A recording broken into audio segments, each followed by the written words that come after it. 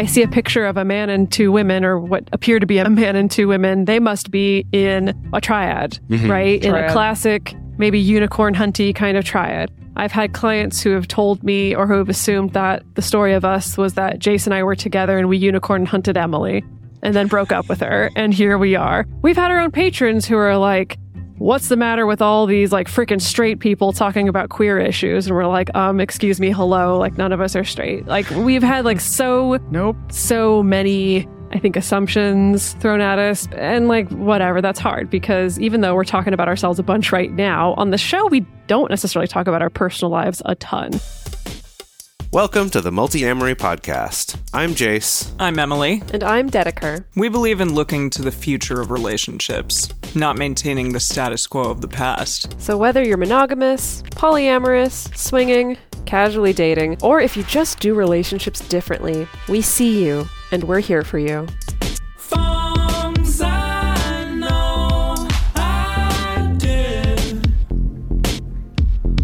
Forcing me to form myself to fit.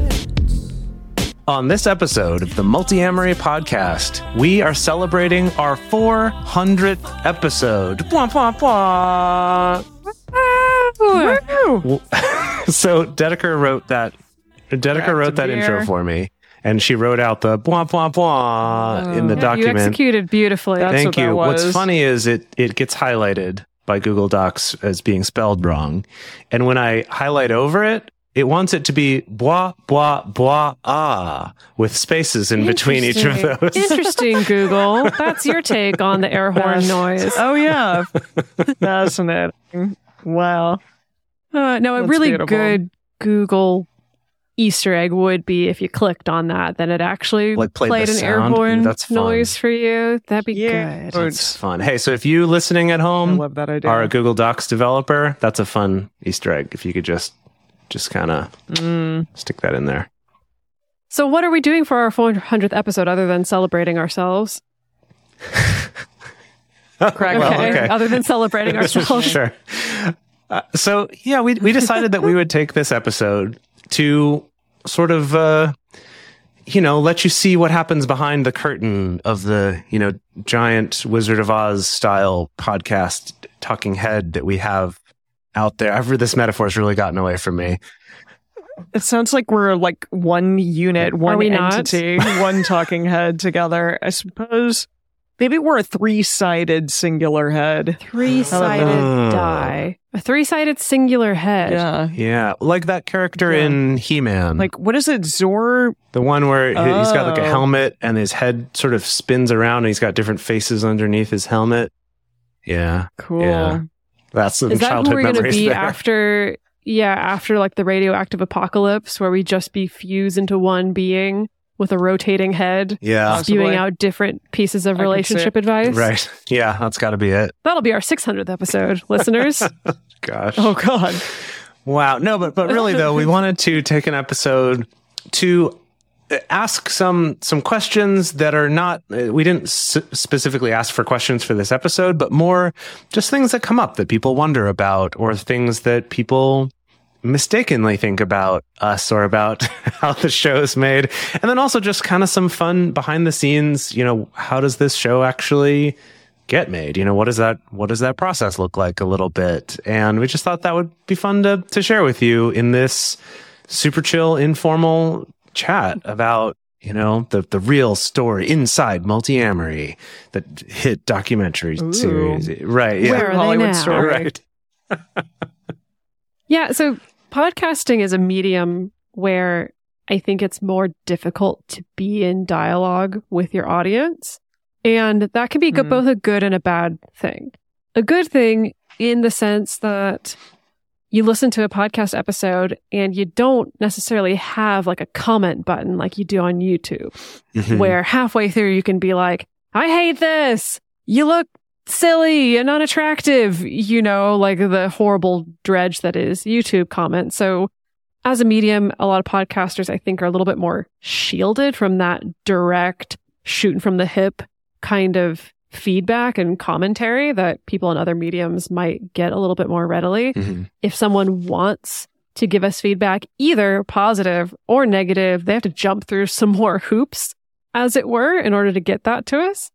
Find the email address. Take the time to sit down and write either your glowing email or your scathing email. And so it is funny that a lot of the direct feedback that we get from people tends to be some of those opposite extremes. People who are very, very upset or people who are very, very happy with us. I guess on our social media, we get like a little bit of a smattering in between. But in response to the podcast itself, I think it's just a harder medium to actually be in dialogue with your audience. And so that was part of my intention. And also bringing this idea for an episode, for our 400th episode, is I guess wanting to have more of a conversation, as it were, where we're talking about ourselves, as you know, and about what goes on with this show. Because as a medium, I think podcasts are also very easy to, well, not just podcasts. I think any kind of content creator is really easy to project shit onto when you don't have the full details of their lives. Yeah, and I do want to clarify that we do this too with the podcasts that we listen to, or the celebrities that we follow, or the shows we watch, or whatever it is, right? Like, we all do it. So it's like, yeah, I will tell you honestly, me and Carly Rae Jepsen, we're like best friends, right? I mean, we've never met, but like, I just feel like we'd get along really well, and I think she's great. So like, you know, and I know that that's not actually true, and you know, I know that that's all in my head, but part of it is a little bit like, I do kind of feel that affection for her. And if she, you know, writes a song where she talks about jealousy too much, I get a little bit disappointed by Carly. You know, it's like, come on, like, I didn't think that was so much a part of our relationship. And, you know, it's like that happens. And so I get it on that side as well. But we do get some of that reaction from people about us, which is a really, really interesting thing that I never thought would be something I would experience that other side of, but it is interesting.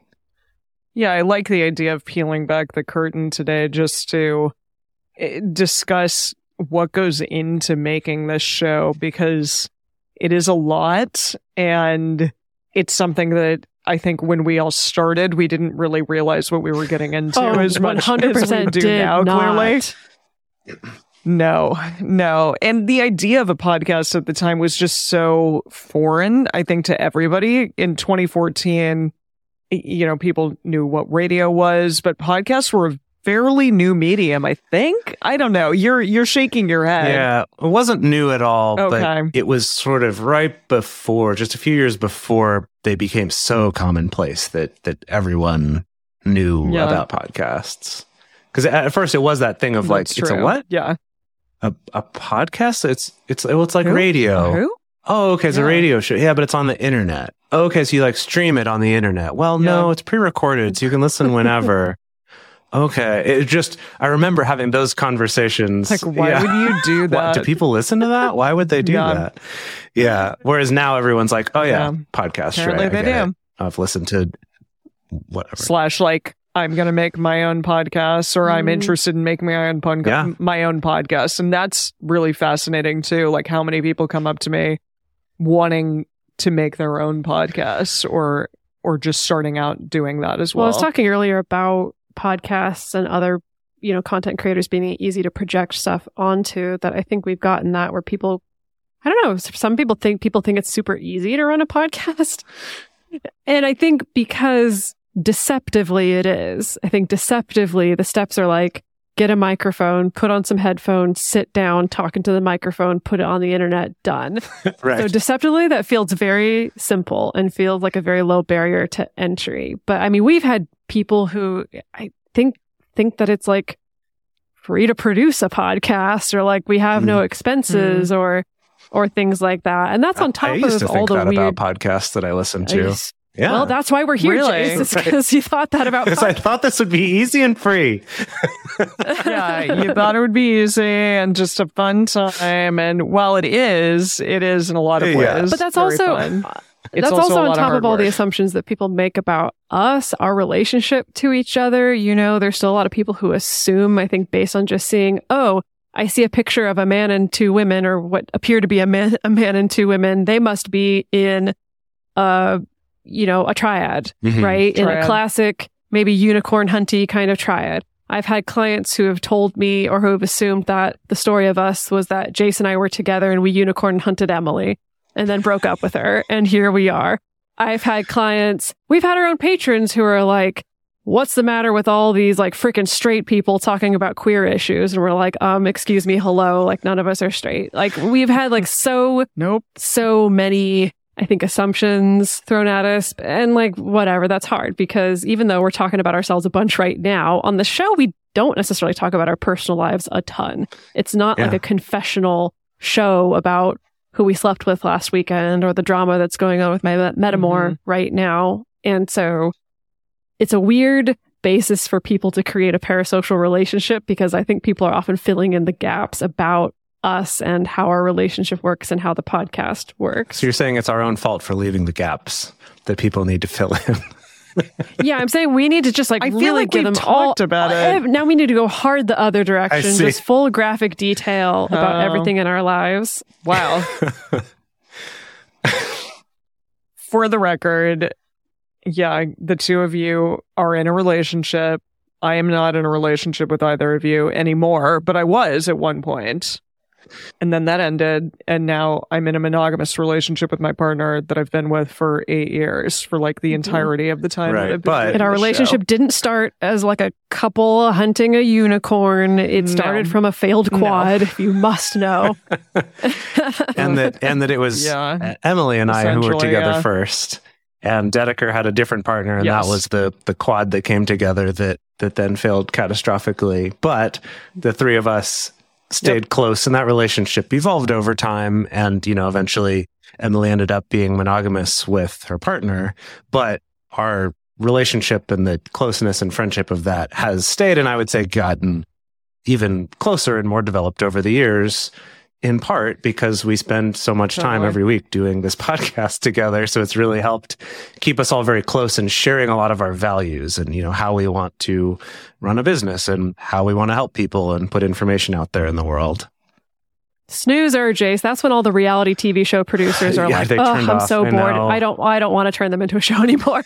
That's why we still haven't gotten a And I'm reality fine. TV I'm show. fine with Even that. though I'm perfectly fine with that. some people it's have just approached funny because us. at least once or Yes. twice a year we get some TV producer who is like, "Oh my god, like I want to get on a call with you. Like so interesting. Tell me about your relationship. Like do you all live together or whatever?" And then I'm like, "Well, actually, this is what the history has been, and we find that it's really interesting and like really exploring how you can have non-traditional relationship that's still very loving and caring." And they're just like gone. Yeah, you're like, hello? Hello? Are you still there? Yeah. Oh. Okay, but let's Don't get into care. the brass tacks of Yeah. like, how is a multi-Emery episode born? Wow.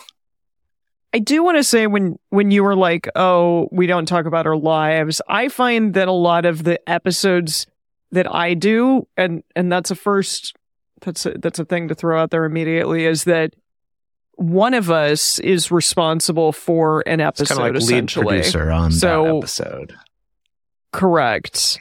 And so that person is responsible for researching, for like being the one who begins the research or has the topic.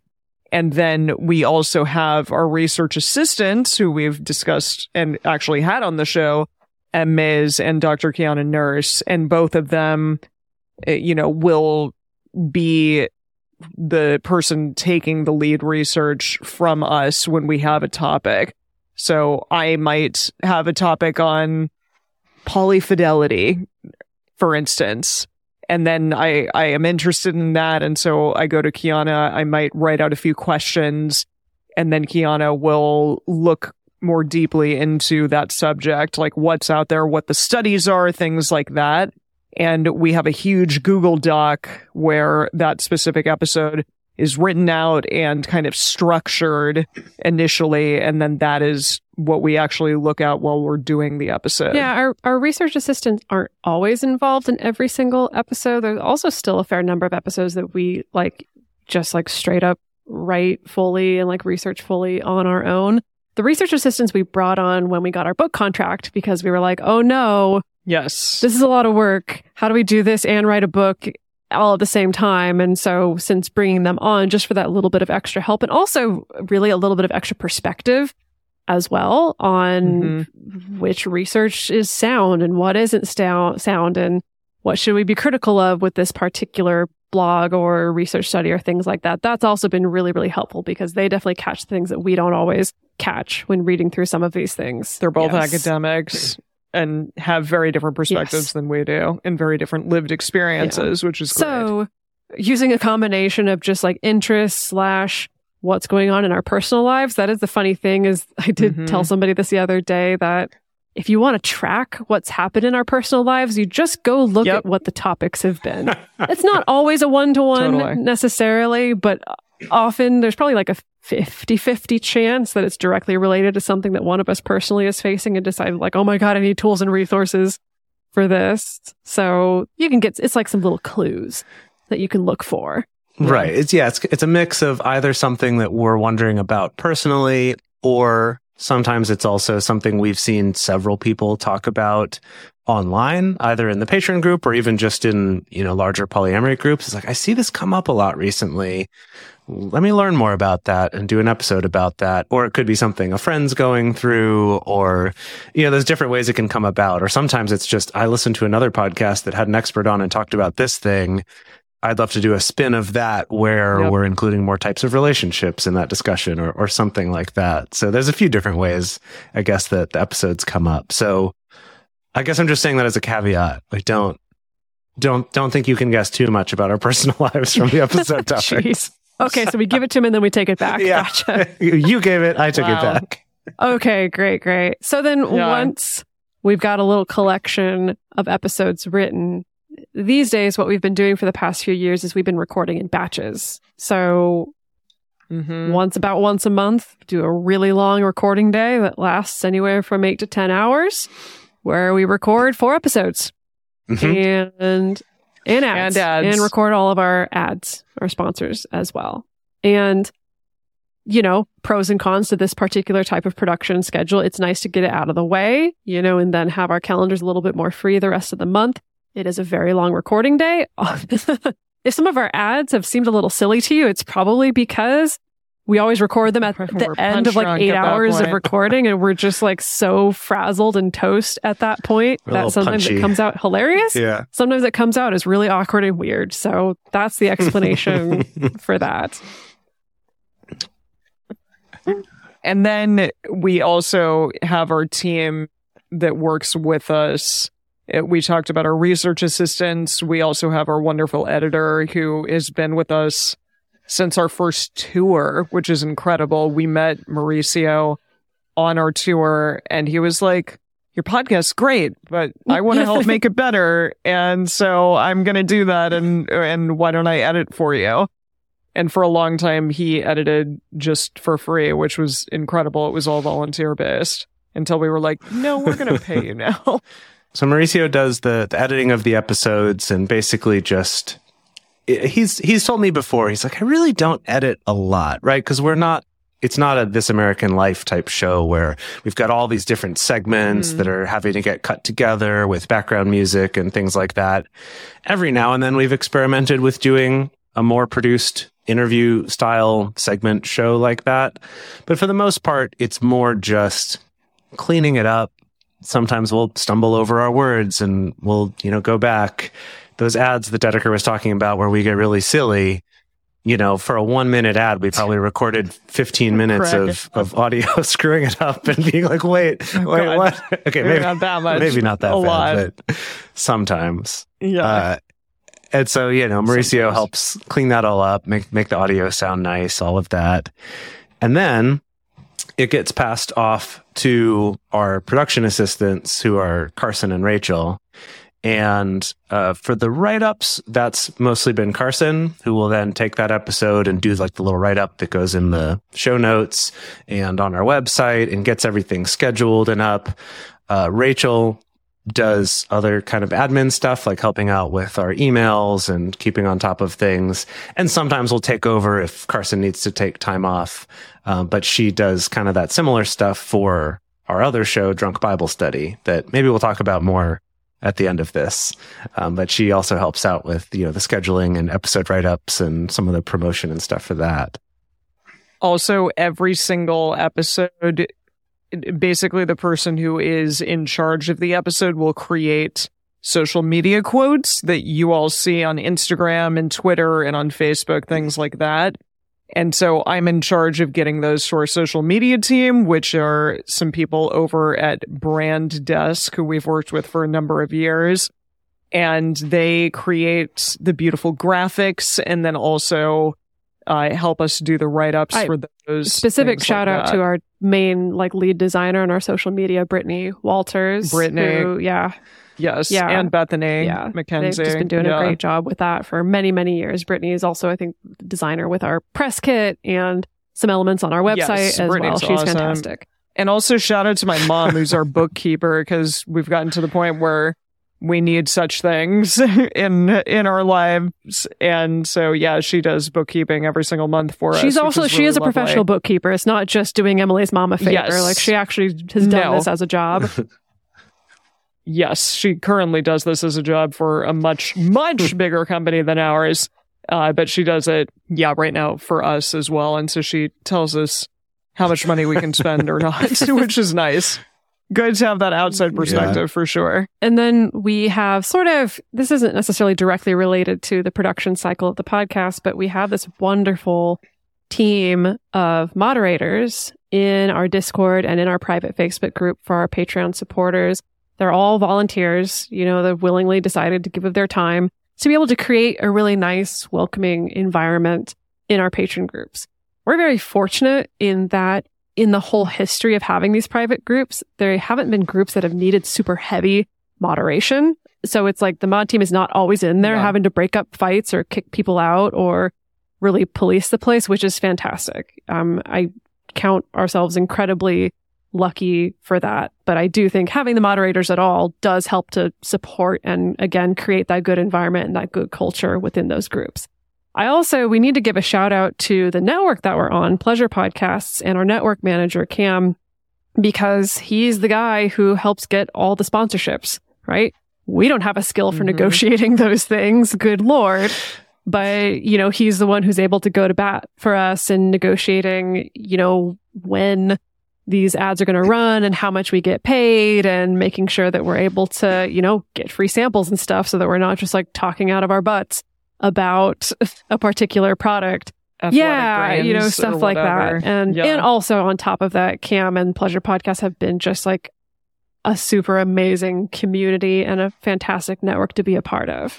Yeah, definitely recommend checking out some of the other Pleasure podcasts. But one thing I was going to add about that with the advertising, and one of the things that's so great about Cam is that he'll approach all of us, all the podcasts on the network or some set of them, with a potential sponsor who's expressed some interest. And we get to express some initial interest. And then even then, we'll have another chance of, hey, they're interested in working with you. They'll send you samples, usually. And then we still have a chance to say, actually, no, we don't want to work with them. And I would say, tell me what you two think, but I feel like we turn down at least 50% of probably different options that are given to us. Because it's just no, I don't think, it's just, this isn't a good fit, or I don't think this is a good product, or this is, just something that doesn't support our values or just doesn't line up with what our show's about or things like that. So I do really appreciate that Cam isn't no, you have to take everything I give you. I worked so hard for this, but he's really great about, okay, yeah, no problem. And Cam's also been very vocal about the fact that compared to other shows on our network, our audience is apparently we're telling really you about good. Yourselves. I love it. Yes, this is what we can tell about you is that he's told us that compared to other shows on the network, our audience is some of the most responsive to our sponsors, as in, we talk about on the ad break where it's hey, if you're interested, please listen to these ads, check out the sponsors. It does really help us. And a lot of you do. I realize that it's tough to live under capitalism, and it's tough because of the fact that a podcast isn't free to produce necessarily, but the fact that people do listen and then do go ahead and use our promo codes, for instance, it actually really, really helps us a lot because it tells the sponsor that, we have a good audience, right? And then the sponsor continues to sponsor us, right? So just want to say that this does have an impact. And when you do it, it does really, really help us a lot. That's actually a pretty good segue, to talking about things like money. You know, I think we keep alluding to the fact that podcasts aren't free to produce. What's great about this medium is that it is still largely free to listen to the majority of podcasts, right? You know, I think that the industry has been trying to shift and change, and I think there is a little bit of a power struggle to try to turn it into a subscription model, you know, like how you get your Netflix and your Hulus and things like that. I don't know how effective that is going to be or how industry changing that's going to be, but like we're definitely at a time where people are really aggressively trying to put podcasts behind a paywall. And they're already doing it. Yes. Yeah. Yeah. I don't listen to any paywalled podcasts. No, I never have. I don't. Yeah. Yeah. I think there's two parts. There's the actual paywall, which is like, you know, the Spotify Premium has some podcasts you can only listen to through that. Like Audible has some podcasts that are only listenable if you're a subscriber. There's several others like that. But then there's the other side, which is the like platform exclusive podcasts. So even if it's not behind a paywall, but you can only listen to it on Apple Podcasts, or you can only listen to it on Spotify or whatever, versus, you know, the idea of podcasts originally was that it uses RSS. And so literally any program can decide to subscribe to it and get that content, right? So definitely people are trying to figure out, it's like, how do we as companies make money from this industry that was very independent for a long time? And we have to say that keeping the show free for people is a big value to us, right? Because we've thought about different models. Like there's a number of podcasts out there where the way that they make money is, we'll release this show for free, but you only get every other episode if you're not paying us money. Yeah, or Sam Harris only does half of his episodes for free, and then the other half you have to pay for. I'm not necessarily knocking that model. If it works for people, that's great, and I understand why people would do it. And oftentimes we've considered that, but we've always just felt a little bit too weird about that. And just like, we have plenty of other options for being able to make money to support this podcast. And so that's definitely one of our values, is being able to always make this show free for people. So what do we spend our money on? Well, one beer for Emily. We didn't pay for that. She bought that herself. Yeah. No, my friends Jacqueline and Thaddeus brought this over and left it. So yeah, all of the people that we discussed, with the exception of our mods, we pay. So that's 2 production assistants, 2 research assistants, our editor Mauricio, and our bookkeeper. Because Emily's mom doesn't even give her bookkeeping for free. We got to pay for that. Nope, we pay her. Yeah, absolutely. Our brand desk social media team, we also pay. And then we have an editor for our other show as well, Drunk Bible Study. And we don't, we'll get more into the details of like how expensive this show is compared to how much money we bring in. But we have always tried to strive to at least pay people above minimum wage if we can, to the best of our ability. We're still not paying people as much as they deserve. We don't have the income to pay people as much as they deserve, but we always are striving to pay people for their time and for their labor, and also to be the ones who initiate paying them more as well, in response to things like inflation or things like that. Yeah. And so some other things that come up that are not people specifically, but one is the transcripts, that we do make transcripts available for all of our episodes. And we do those. That's another thing people are putting behind paywalls these days. I know. Transcripts, even though it's an accessibility thing. I know. I've seen that suggested as here's how to help promote your Patreon or Supercast or whatever, is put your transcripts behind a paywall. And it's like, but that's yucky. Anyway, I'll put my wheelchair ramps behind a paywall as well. It's like, no, that's not okay. Anyway, transcripts. So we do those, and we, there's lots of services out there that do AI transcription for pretty cheap, but they're all pretty bad, especially if you're trying to transcribe 3 people's voices or more.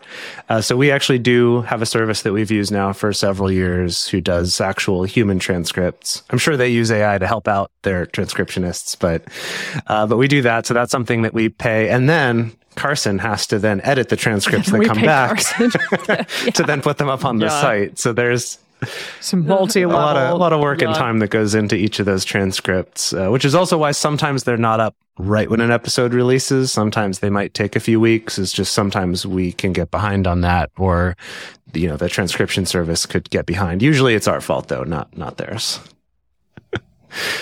And then another thing about podcasts is that whenever you listen to a podcast on, Apple Podcasts or Spotify or whatever, unlike the music that you're listening to on those services, they're not actually hosting our podcast. Like they don't hold those audio files anywhere. They don't, Apple doesn't pay anything for that bandwidth that's being used, any of those costs. That's on the podcast themselves to host it somewhere that can provide enough bandwidth for everyone to download it, that's fast enough that everyone can get it and can store the data for, 400 episodes worth of audio and stuff like that. So that's another thing. And we've switched around to different hosting platforms over the years, but that's another place where I think a surprising place where podcasters' money goes is into that hosting fee because it's not, some company isn't owning this and now they're taking on those costs. It's like, no, we own this and that's why we can put it on all the platforms because we're the ones paying to host it somewhere.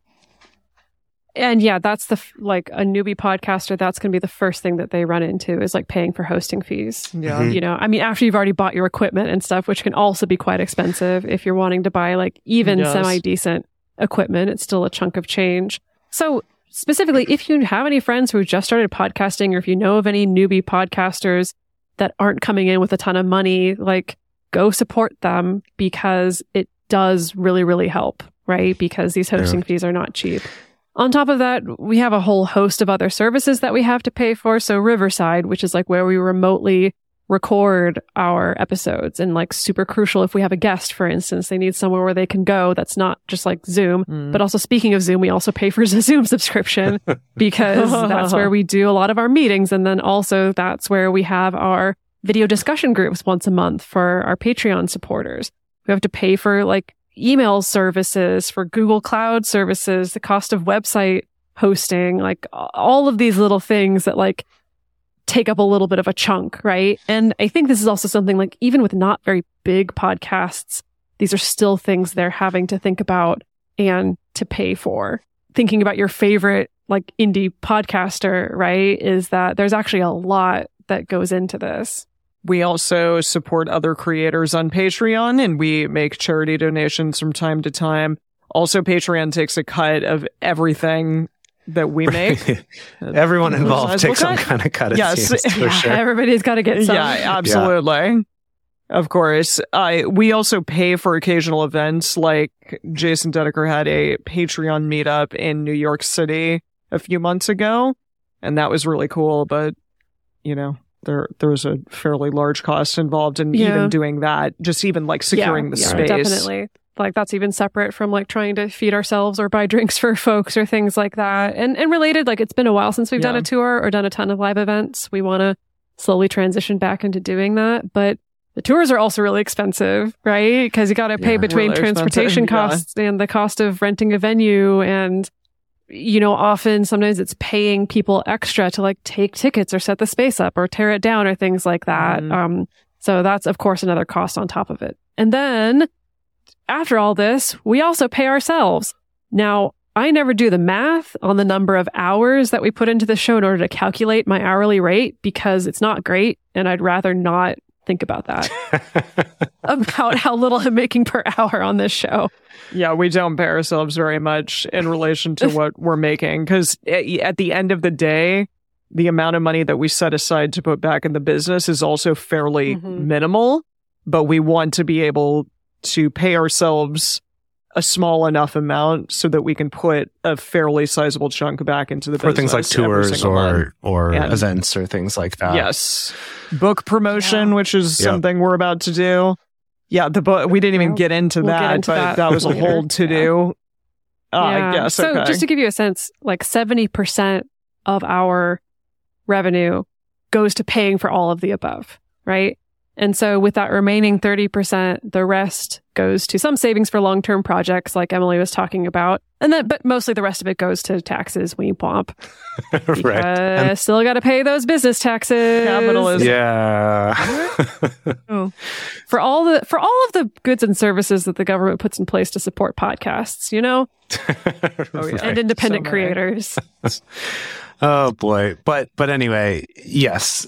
So that's kind of to give you a rough idea of where that's going. And then as far as how can we afford to do that, what is nice about podcasts is when you start out, the costs are quite low, especially if you're able to edit yourself, which I did for our first 2 years or so of the podcast. I did all the editing myself. And we also crowded around one microphone at the very beginning until we eventually before we could even afford our own equipment. Right. Yeah, in a hot bedroom underneath a sheet. Yeah, we built a little blanket for audio, quite something. And we would write out our outlines on a whiteboard right there. And so we've come a long way. So that is something nice about starting a podcast. Is there weren't at the time, but there are now podcast hosting places that will even do free podcast hosting, usually in exchange for, some kind of watermarking, maybe putting some ads on it or requiring you to do some promos. But the catch is once you get to certain numbers of downloads, then they start charging money. So the costs do kind of ramp up as you grow. But the advantage of that is it means that as our listenership has grown and as we've, created our Patreon, we've been able to, afford those things. So it's not like, oh my gosh, you're tens of thousands of dollars in the hole before you ever make any money at all. Like, if we were running a printing press or something where we've got to buy all the equipment up front first before we've made anything. Business idea for you to whip out of nowhere. A printing press? A printing press. I don't know. Weird. I guess I was thinking about... What is this, 1875? Well...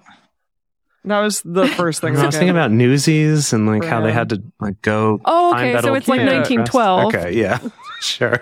Gotcha. I'm the king of New York. Yeah, right. Oh yeah. So speaking of that, and we were talking about before, our audience being awesome and listening to the ads. Around 31% of the money that we make comes from those ads, from, what those advertisers pay us to be able to put them on there. And then the other 69%, nice. Oh, so nice. Comes from our Patreon supporters, which is awesome. And really, we do appreciate those of you who support us there. Because really, from the beginning, that was what let us start growing the podcast, getting to the point where we could actually pay the people who helped to make this show, being able to pay for better hosting so that we could keep growing. That started for us, at least for our podcast, with Patreon primarily, from the, just the contributions from you out there. And then viewers like you. It is viewers like you. Right. It actually is. Yes.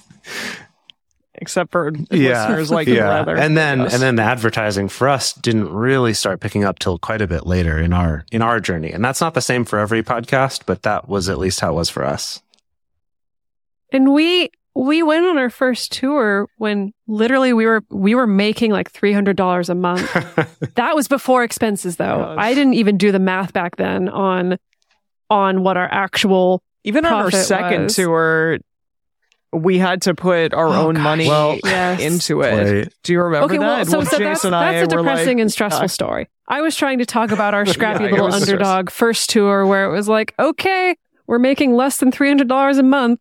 How do we do a freaking tour, multi-city tour on this amount of money? And so just had to be real clever with, we're going to pile in the car and make it a road trip. And we're going to rope our friend Paul into being our roadie, and we can't pay him, but we can pay for his food and lodging and find cheap little venues and just do everything we can. Relatives or friends. In a bookstore. Right, stay with relatives. Yeah. Real scrappy. Yeah. But we did it. Yep. at least the second time we could fly places and go all around the country, but then we still had to put money into it ourselves. Yeah, that was that fun one where we overdrafted our account on that tour and had to pull out our own money to make it up. Yep. Oh, boy. That was before we had Sherry. Whoops. Sherry would have caught it. Yeah. Sherry would have. Yeah, Mom would have been like, don't do that. Don't you dare. Don't do that. Yeah. Get your head out of the sand. Yeah, exactly. And yeah, we want to make it abundantly clear also that this is not our full-time job. All of us have other stuff that we're doing. I feel like I'm the one who's like the gig worker out of the three of us still to this day in a lot of ways. We kind of represent a full spectrum. You're like still the gig worker. Yeah. I'm like self-employed, created my own job, and Jace is the freaking corporate suit over there. Gosh. Yep. He is. Yeah, although you, Jace, when we started, were super gig working Yeah, too. I was just doing like up until video editing recently. gigs, little random like Craigslist, independent film, VFX gigs, like all that kind of stuff, and editing our show. And I guess like photography. I was doing all sorts of things, barely scraping by. That was on that tour was a lot of that kind of thing. Yep. Yeah, but I did want to mention that thing about having those day jobs is that's not, we're not saying that to mean like, oh man, podcasting sucks because we can't afford to quit our day jobs.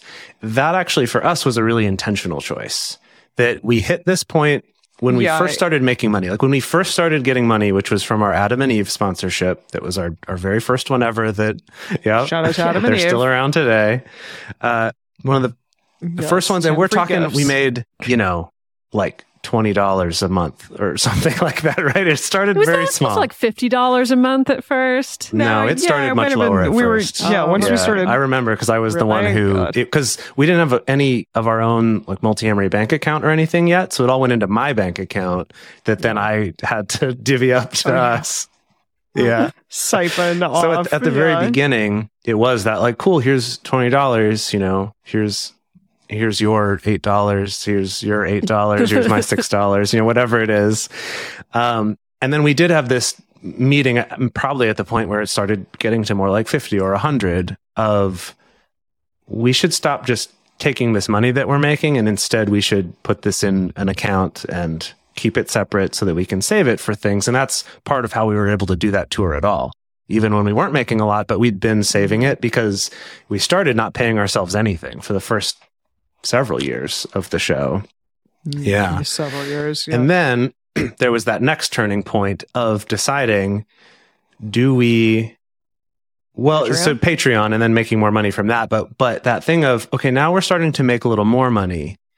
Is our goal doing all this ourselves and quitting our day jobs? Or do we keep our day jobs and we hire people and we start paying people to help us make this show? And so for us, it was that decision of we want to bring on more people so that there's more voices involved in making the show, more perspectives involved in making it, as well as, being able to bring in people who have more expertise in something else than we do to do different tasks rather than just trying to be the jack of all trades and doing it ourselves.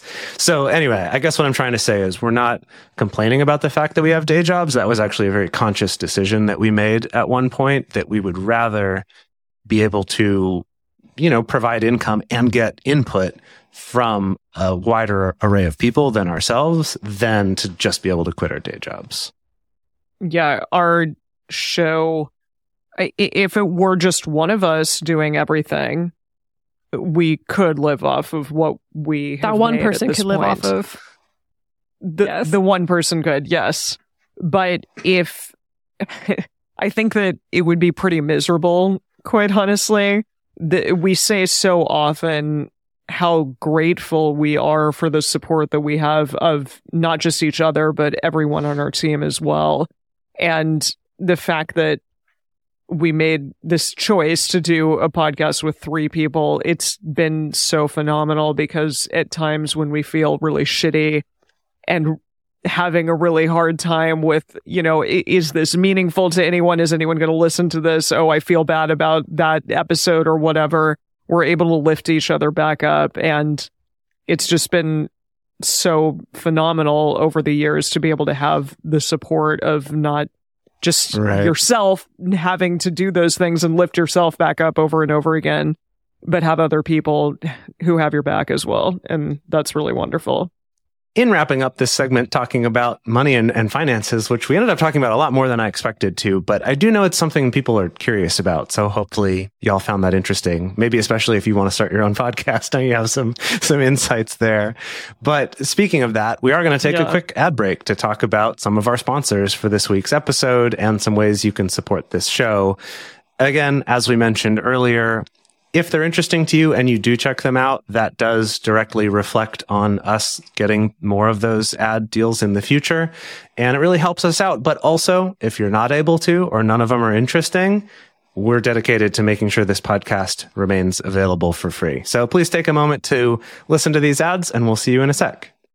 When you drive a vehicle so reliable it's backed by a 10-year, 100,000-mile limited warranty, you stop thinking about what you can't do and start doing what you never thought possible. Visit your local Kia dealer today to see what you're capable of in a vehicle that inspires confidence around every corner. Kia, movement that inspires. Call 800-333-4KIA for details. Always drive safely. Limited inventory available. Warranties include 10-year 100,000-mile powertrain and 5-year 60,000-mile basic. Warranties are limited. See retailer for details. For a long time now, we've been fans of AdamandEve.com for getting sex toys or lingerie or accessories, things like that. It's just a fantastic resource with a huge selection. And now, not only do we have a fantastic offer, but we also have a promo code that will work on AdamMail.com and EvesToys.com, which are their sites specifically for LGBTQ audiences. And our code is fantastic. It's 50% off of almost any item in the store and free discreet shipping when you use our code MULTI. Yes, we love AdamandEve.com and have for years. They are our oldest and longest sponsor, and they just keep on giving great gifts to us and to our listeners. You can bring more pleasure and satisfaction into your bedroom by going to AdamandEve.com, AdamMail.com, or EvesToys.com and select any one item. It can be, an adventurous new toy or anything you desire, something fun, something sexy, whatever sounds good. So just enter offer code MULTI at checkout and you'll get 50% off almost any item plus free shipping. That's MULTI, M-U-L-T-I, at AdamandEve.com, AdamMail.com, or EvesToys.com. This is an exclusive offer that is specific to this podcast, and it's better than any offer that is currently available on their site. So again, use code MULTI to get you not just the 50% discount, but also the 100% free shipping. Code MULTI. Hello and welcome back to our 400th episode. Blah, blah, blah, as Google Docs wants us to say. Good callback. Amazing. Wow. We spent a lot of time talking about money. I want to switch gears and talk about, this has been such a funny thing. The size of our show, the size of the podcast. So the reason why I feel the need, not that size necessarily matters, but this is yet another area where people make a lot of assumptions and a lot of guesses, which is fair for reasons that I'll get into later. But basically, like, our show, in comparison to a lot of the big players in podcasting, like your Joe Rogans, like your McElroys, like the Daily. Like, we're so small, right? Like, so small in comparison to most of the big players out there. But then there's a lot of folks, and especially folks within our audience, people in the non-monogamous community, who think that we're like freaking huge, who sometimes treat us as though we are like the McElroys, or assume that we have the same like reach and influence and production capabilities as like the McElroys or the Daily or things like that. And so that has been kind of a funny thing where really it's all pretty subjective. And then the internet also makes it hard to actually tell because, podcasts are actually kind of difficult to evaluate for their size and their influence. I mean, you can look at like iTunes charts and certain ratings like that will give you maybe a little bit of a sense of how popular a show is. But a lot of this is like in this algorithmic black box And it's not like a YouTube video where you can click on a channel and see how many subscribers they have and how many downloads this video got. Like, there's nowhere public to find that for podcasts. Not only is there nowhere public to find that for podcasts, we don't even know how many people subscribe to our show. We don't even know. You're right. Like if we know downloads, we know rough geographic locations of where more downloads happen than others. We get that kind of information through our hosting site. But as I mentioned before, we pay a company to host the podcast files itself, and they publish that on this public RSS feed that any other service can subscribe to and essentially, redistribute that podcast. Because that happens a second step away. Apple doesn't tell us how many people subscribed. Spotify doesn't tell us how many people, because it's all separate to those services, right? So it is kind of this weird thing of like, we don't even know how many subscribers we have. We can maybe make guesses, and there are people in the industry to try to help you figure some of that stuff out, but we don't know. So it is a weird industry like that there's not Nielsen ratings for podcasts where they're going out and like surveying people about what they listen to. It is a very strange kind of industry that way. That's starting to happen more frequently, though. With like the big those ones, services, yeah. Again, with the big ones, and again, as podcasts are becoming a little bit more of a mainstream medium where there's more money and like bigger deals involved, like that is starting to become more of a thing.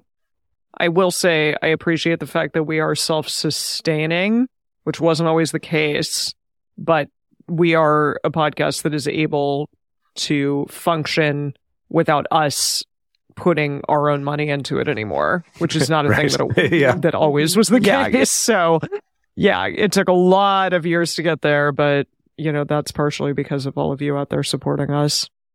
Dedeker and I recently went to Podcast Movement, which was a really fun place where Dedeker did a panel on podcasts that I guess are about like kind of salacious Yes, topics, you were there. right? It was a panel that I was on with some other people on the Pleasure Podcasts Network. Yes, I was there for about 10 minutes and then I had to catch a flight. So I was only there for like a hot second. But yes, we learned when we went to a different panel hosted by, I think, the CEO of Libsyn or something. Yeah.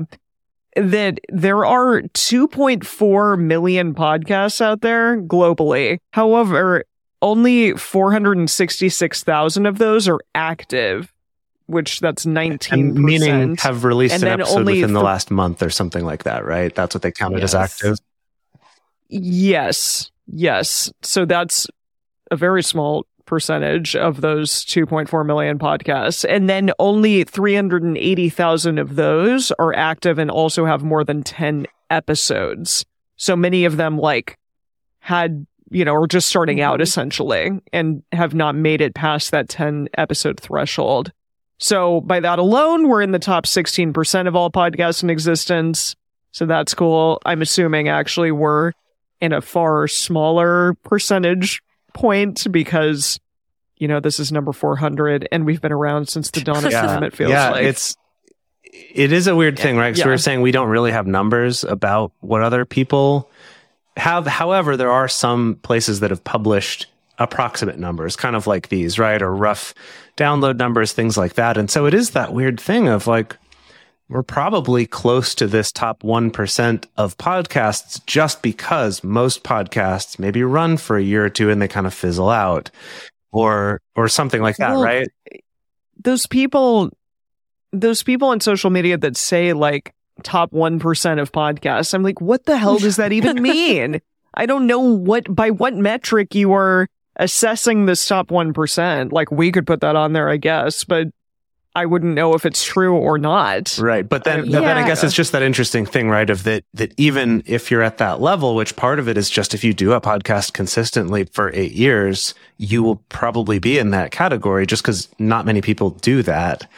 But then there's still, as Dedeker was mentioning before, just that massive gap between us, even being in that sort of tier between us and even those moderately well-known podcasts out there who've maybe only done one season, but still destroy us in listenership numbers just because, they had a celebrity or they got a lot of coverage in the New York Times or whatever. Or they are a celebrity. Yeah, or Spotify curated it and created the podcast and threw it out to everyone. You got a big company behind you promoting it or any number of things, right? So to close this out, I do think that there's often a lot of misconceptions that people make on the internet. What an idea that people on the internet have some misconceptions about other people on the internet.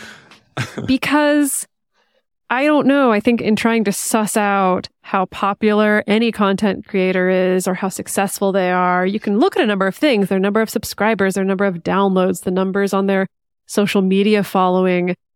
But those pretty much never tell you the whole picture. So we have known very large, very successful podcasts who happen to have very small social media followings or have a really unprofessional looking website, but the podcast is still just like as popular as gangbusters. And we've also seen vice versa.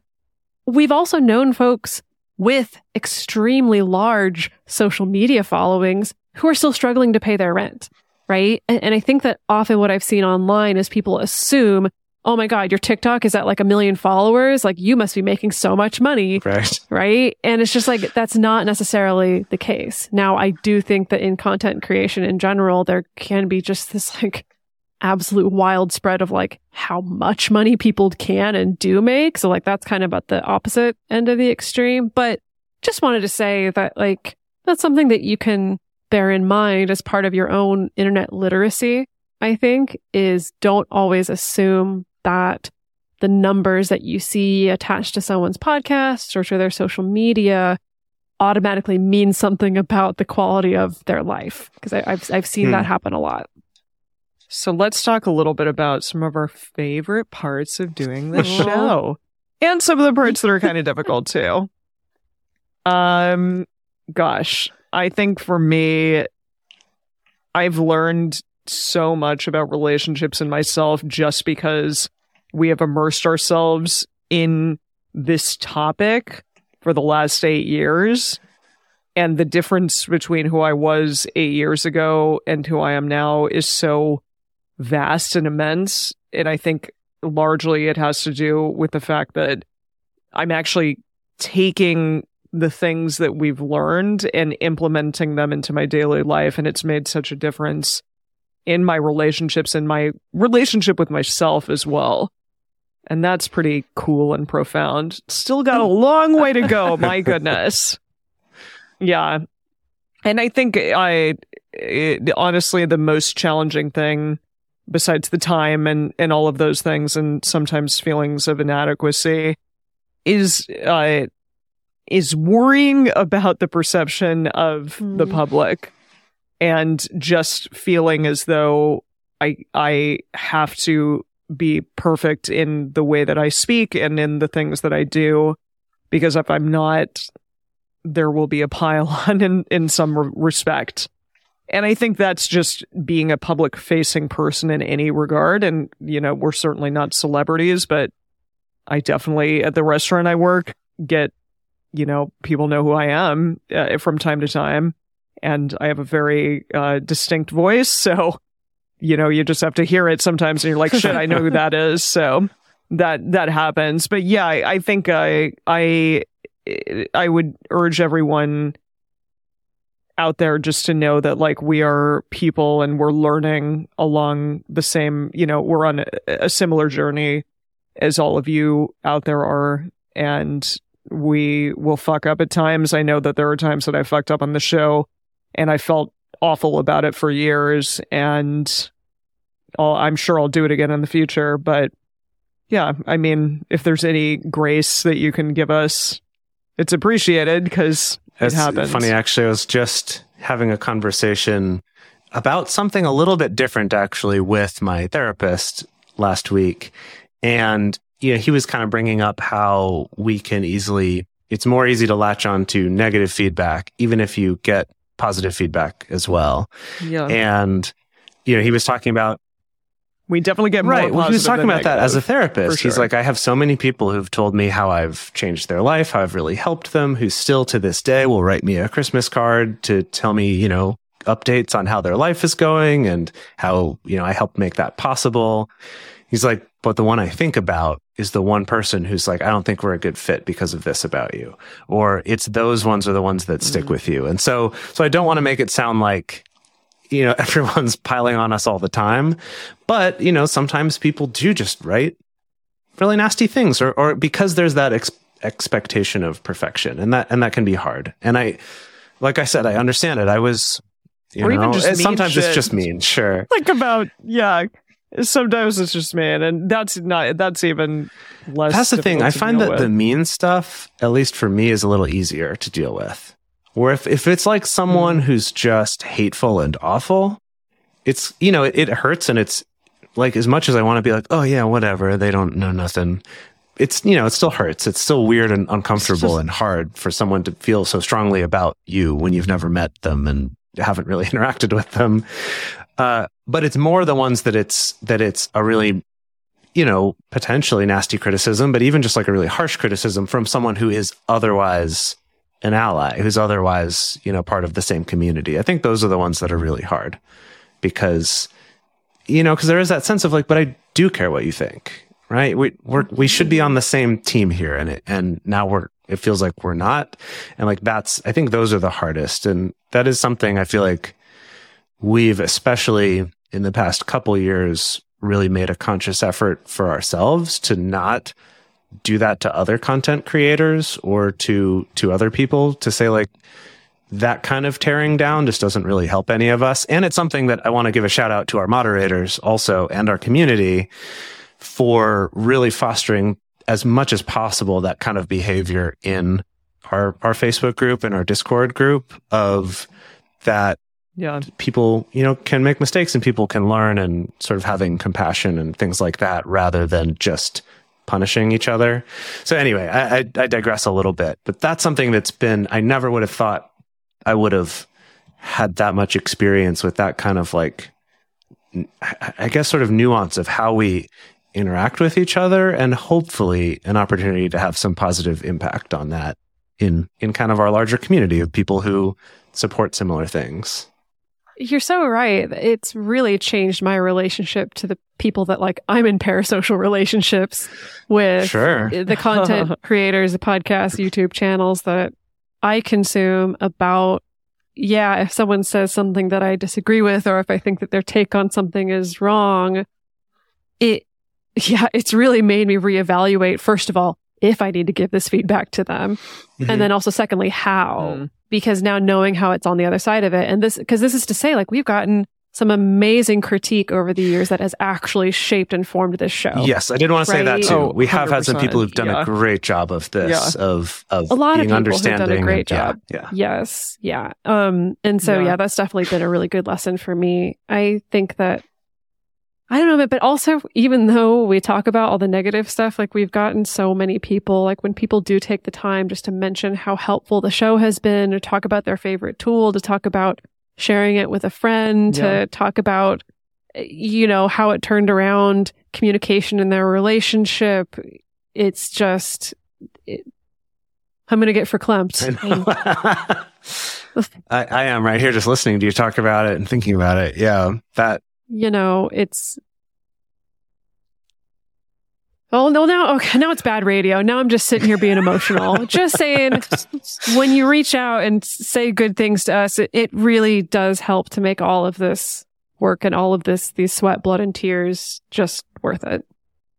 Yeah, we had a episode with Carrie Jenkins a couple weeks ago, and where she was talking about projects and like life projects and things that bring you and the world around you meaning, and also what you can give back to the world. And I think this has been an undertaking that has been one of the more challenging things perhaps we've done in our lives. And yet it's so profoundly worth it, because we clearly are, I think, in so many ways, because you all have told us that we are giving back to you in your lives, and that I think makes it all so worth it. Even the challenges that we may have, or, just challenges within our own company and our own triad of being people who create content. But it's worth it because I hope that it's giving back to the community at large. And again, like I've said so many times before, we're learning right along with you every single week. Okay, I'm going to keep crying if we keep talking about this. So I think we need to move it along to talking about what's in the future. Yeah, wrap it up. Of Multiamory. Woo! Yeah. Gosh. What do you see in your crystal ball? What indeed? Well, the very immediate thing is our book coming out next year, March 14th, 2023. Yeah, that has been a labor of love as not well. And I'm just going to keep on keeping on. I know. No, well, I mean, it's really remarkable, but I'm about to go to Hong Kong and off on a contract for Disney. And I'm thinking about the fact that I think the very first contract I did was when we were writing like our initial book proposal, which was at the time going to be for Radar. Right, that was or the something. first version of the book. It was just going to be focused on Radar. A manual for Radar, yeah. And I remember like being super jet lagged and waking up at like 5 a.m. and just like writing out a bunch of stuff. And that now finally, on this other side of the pandemic, 4 years later, it's actually going to come out, which is really remarkable. So that's something that I'm super excited about, and I hope that you all will read it. Go to multiamory.com/book if you want to specifically get on our mailing list for updates about that.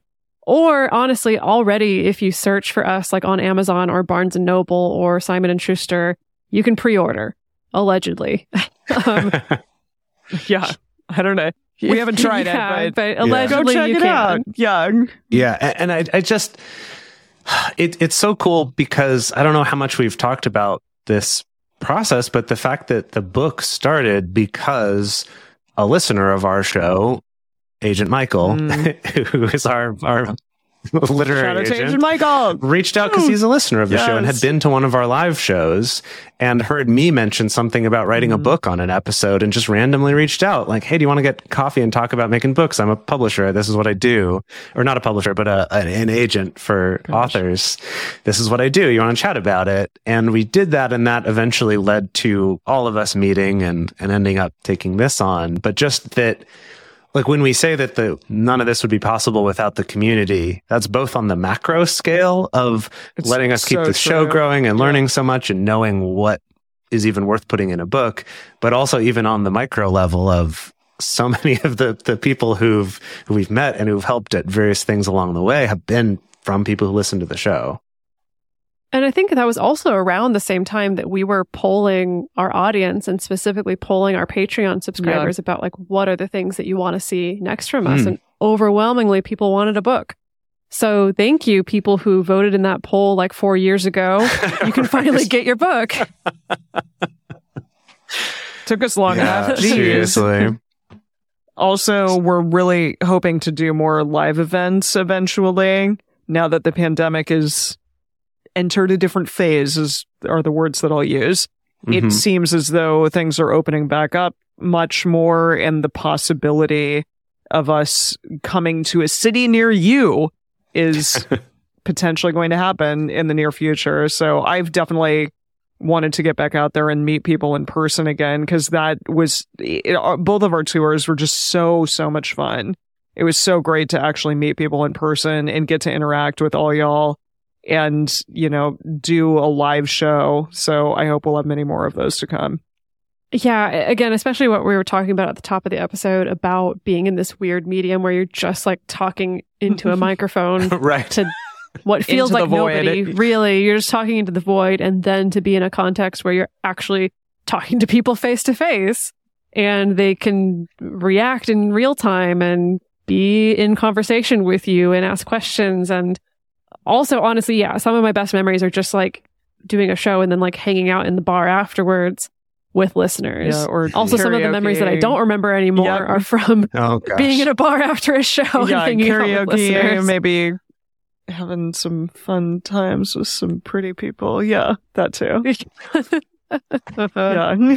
Yeah. But also, by the way, again, as we're thinking about doing more live events, if y'all listening are yourselves, or if you have any connections to people who are good at event management or tour management, like we, for years, have been wanting someone who can help take on some of this labor of planning all these things, because when it's just the three of us doing it, especially when it's like multi-city tours, like we all feel like we're going to die from stress and from how overwhelmed we are. We've done it, but we would love to find a badass person who loves to do that stuff. More help that we could bring on for doing that. So if that's you, find a way to reach out to us. Yeah. What else do you see? What else is going to be in the future beyond just events and the book and doing 400 more episodes of the podcast? Gosh. I think that the future is an interesting place because so many things can happen. I think something that I'd be curious about is experimenting with different kind of types of episodes or different other maybe audio projects in addition to, written projects or maybe video projects, things like that. I don't even know what that is. I'm just kind of speaking off the cuff here. But the idea of like we recently started doing our question and answer episodes. And we tried that several years ago in the past of like with call-in questions. And we tried different ways of doing that just never quite took off. I think partly because of maybe not having enough listenership, or that it's a lot easier to write a question than it is to call in and like record yourself asking the question. I'm not sure what it is, but they've been a really cool way to connect to what people are talking about and get us to think about some situations that are a little more specific and a little less just general, right? It's kind of lets us focus more on, okay, let's see how these things can apply in people's real lives, or, how does this remind me of, oh, right, I went through a very similar thing years ago, or whatever it is. And so that's been really cool. And that's a somewhat newish thing. So I wonder what other sorts of different formats or different kind of interesting things there could be to do there. I think that's something that'd be fun to explore. Keep it fresh. I would also love to hear from y'all as well. Yeah. Y'all gave us the great idea of doing a book. It's a good idea. If there's anything else super exciting you would love to see, let us know. Yeah, having more guests on, or even guests maybe do an episode, like curate an episode of their own. That might be an interesting idea. Yeah. I don't know. Yeah. There's all sorts of interesting things that could happen. Yeah, absolutely. And then when I'd be open to a TV show someday. I definitely. Just saying. Sure, yeah. Just put it out there. It doesn't have to be a weird, smarmy reality TV show, but something more cool than that. Yeah. Okay. Something where we have like a little bit more control, perhaps. Definitely. Would be fantastic. That could be fun. I've talked about the idea of maybe trying out doing some kind of occasional virtual live shows in addition to in-person ones. The metaverse, Jace. It's the future of podcasting. Yeah. Did you know that? They said that at Podcast Movement, and we were like, okay. Yeah, at Podcast Movement, like literally anyone was like, what's the future of podcasting, or the future of monetization, or the future of advertising, or whatever? I think that's just the acceptable answer for I don't know what's in the future. Right. It's just like, the metaverse. Oh, I think the metaverse is going to be huge. I think like no one can say exactly how or what that would look like. Yeah. Right. The metaverse, it's the future of podcasting. I mean, I was just the other day, I don't remember if I told this to you, Emily, but I was telling Dedeker, because you two told me about this metaverse thing. Yeah. And I've also been researching metaverse stuff just kind of on my own to try to understand more about what that actually really might be and how that could look, since I'm a nerdy tech boy. Yep. But I was semi-jokingly, I would actually do this if you were into it, but I don't think you will be. I was like, what if we start doing our live shows in Roblox? We build a server in Roblox where we can. See, Emily doesn't even know what Roblox is. Right.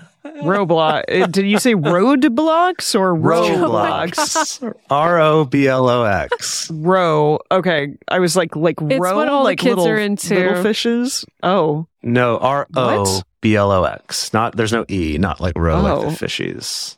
Wait, no, it it's actually what the started. Kids are into. It started. Here's the thing. Here's the thing, and I learned about this from my Metaverse book that I'm reading, is it did start out as a game whose audience was primarily kids, but the idea is it's a platform where you can design your own levels, like basically design your own Mario games. Maker. Kind of like Mario Maker, but with way more freedom and creativity, that are options. Like you're not limited to just one particular type of game like you are with Mario Maker.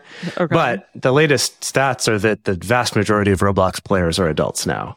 That it's really taken off as this bigger platform. Right. However, our show would get shut down immediately because you can't have any like conversation about sex or anything like you can't even have description of sex anywhere. So we'd probably be close enough to that line that it wouldn't actually happen. But it's something like that. I was like, why not? We could run around with our little avatars and, have special effects that go off and, people could interact in real time and like dance. Okay. Well, if the listeners want it, if we get overwhelming feedback that the listeners want it, we'll make it happen. So lastly, before we come to a close here, we do need to give a quick, cheeky little promo for our other podcast, which we've teased sometimes over the course of this show. It's something that has nothing to do with the content of this show. Our other show is called Drunk Bible Study, where it's kind of like what it says on the tin. Basically, Emily was a born and raised atheist. I have religious PTSD. Jace almost went to seminary. And so we committed a few years ago to just meeting every week and drinking some beers and reading every single word of the Bible, and then also live streaming it on Twitch. So basically, if everything that you heard in this episode sounds like super stressful, Drunk Bible Study is how we de-stress from all of that. By making another podcast. Yeah, right. Yes. I don't know if that was the smartest move, but I know. We should have gotten into Fortnite or something instead, but here we are. Fortnite, there it is. Yeah, it's very fun. And, I'm learning way more about the Bible than I ever thought I would in my entire life ever. And yeah, I'm not being evangelized. I'm just going to put that out there, but I am enjoying reading it because the Bible is pretty wacky. Yes, pretty definitely wacky. Just putting that out there. We have a great time, but yeah, we haven't done a ton of direct promotion it's or such marketing a different for that show. So I think that's part of why. Yeah. Yes, and it really is just kind of like, this is where we have fun, right? And so we do have a fun little audience of like regular people who show up to our live streams every single week, and we have all these in-jokes and just joke around and have a fantastic time. But if that appeals to you, and by the way, we get an audience that's like very diverse as far as like their knowledge, experience with the Bible, like everything from people who are evangelicals to people who like actually are theologians, people who still identify as Christian, like it's brought in a really funny ragtag bunch of an audience. So if you're interested, you can go to drunkbiblestudy.com. You can find Drunk Bible Study in whatever podcast player you use, or you can go to twitch.tv/Drunk Bible Study and watch one of our live streams on a Thursday. Oh, and with that, we bring our 400th episode to a close, and I officially announce the start of Multi-Amory Season 4. Oh, wow. Right? Okay. Or maybe it's Season 5. I don't know how numbers work. Yeah. But here's the thing. If you go to our Instagram stories this week, we're going to be directly asking the question, what do you want to see from Multi-Amory in the future? Now is your time to sound off and let us know what you would like to see from us. If it's live shows in Roblox... Well, if at least more than like 10 of you say we'll find a way to clean up the show. Yeah. We'll do it, baby. So the best place to share your thoughts with other listeners, if you want to goss about all this stuff that you found behind the curtain, you can go to our episode discussion channel in our Discord server, or you can also post about it in our private Facebook group. You can get access to these groups, and you can join our exclusive community by going to patreon.com/multiamory. In addition, you can share with us publicly on Twitter, Facebook, or Instagram. Multi-Amory is created and produced by Jace Lindgren, Emily Matlack, and me, Dedeker Winston. Our episodes are edited by Mauricio Balvanera. Our production assistants are Rachel Shennework and Carson Collins. Our theme song is Forms I Know I Did by Josh and Anand from the Fractal Cave EP. The full transcript is available on this episode's page on multiamory.com. When you need mealtime inspiration, it's worth shopping Kroger, where you'll find over 30,000 mouth-watering choices that excite your inner foodie. And no matter what tasty choice you make, you'll enjoy our everyday low prices, plus extra ways to save, like digital coupons worth over $600 each week. You can also save up to $1 off per gallon at the pump with fuel points. More savings and more inspiring flavors make shopping Kroger worth it every time. Kroger, fresh for everyone. Fuel restrictions apply.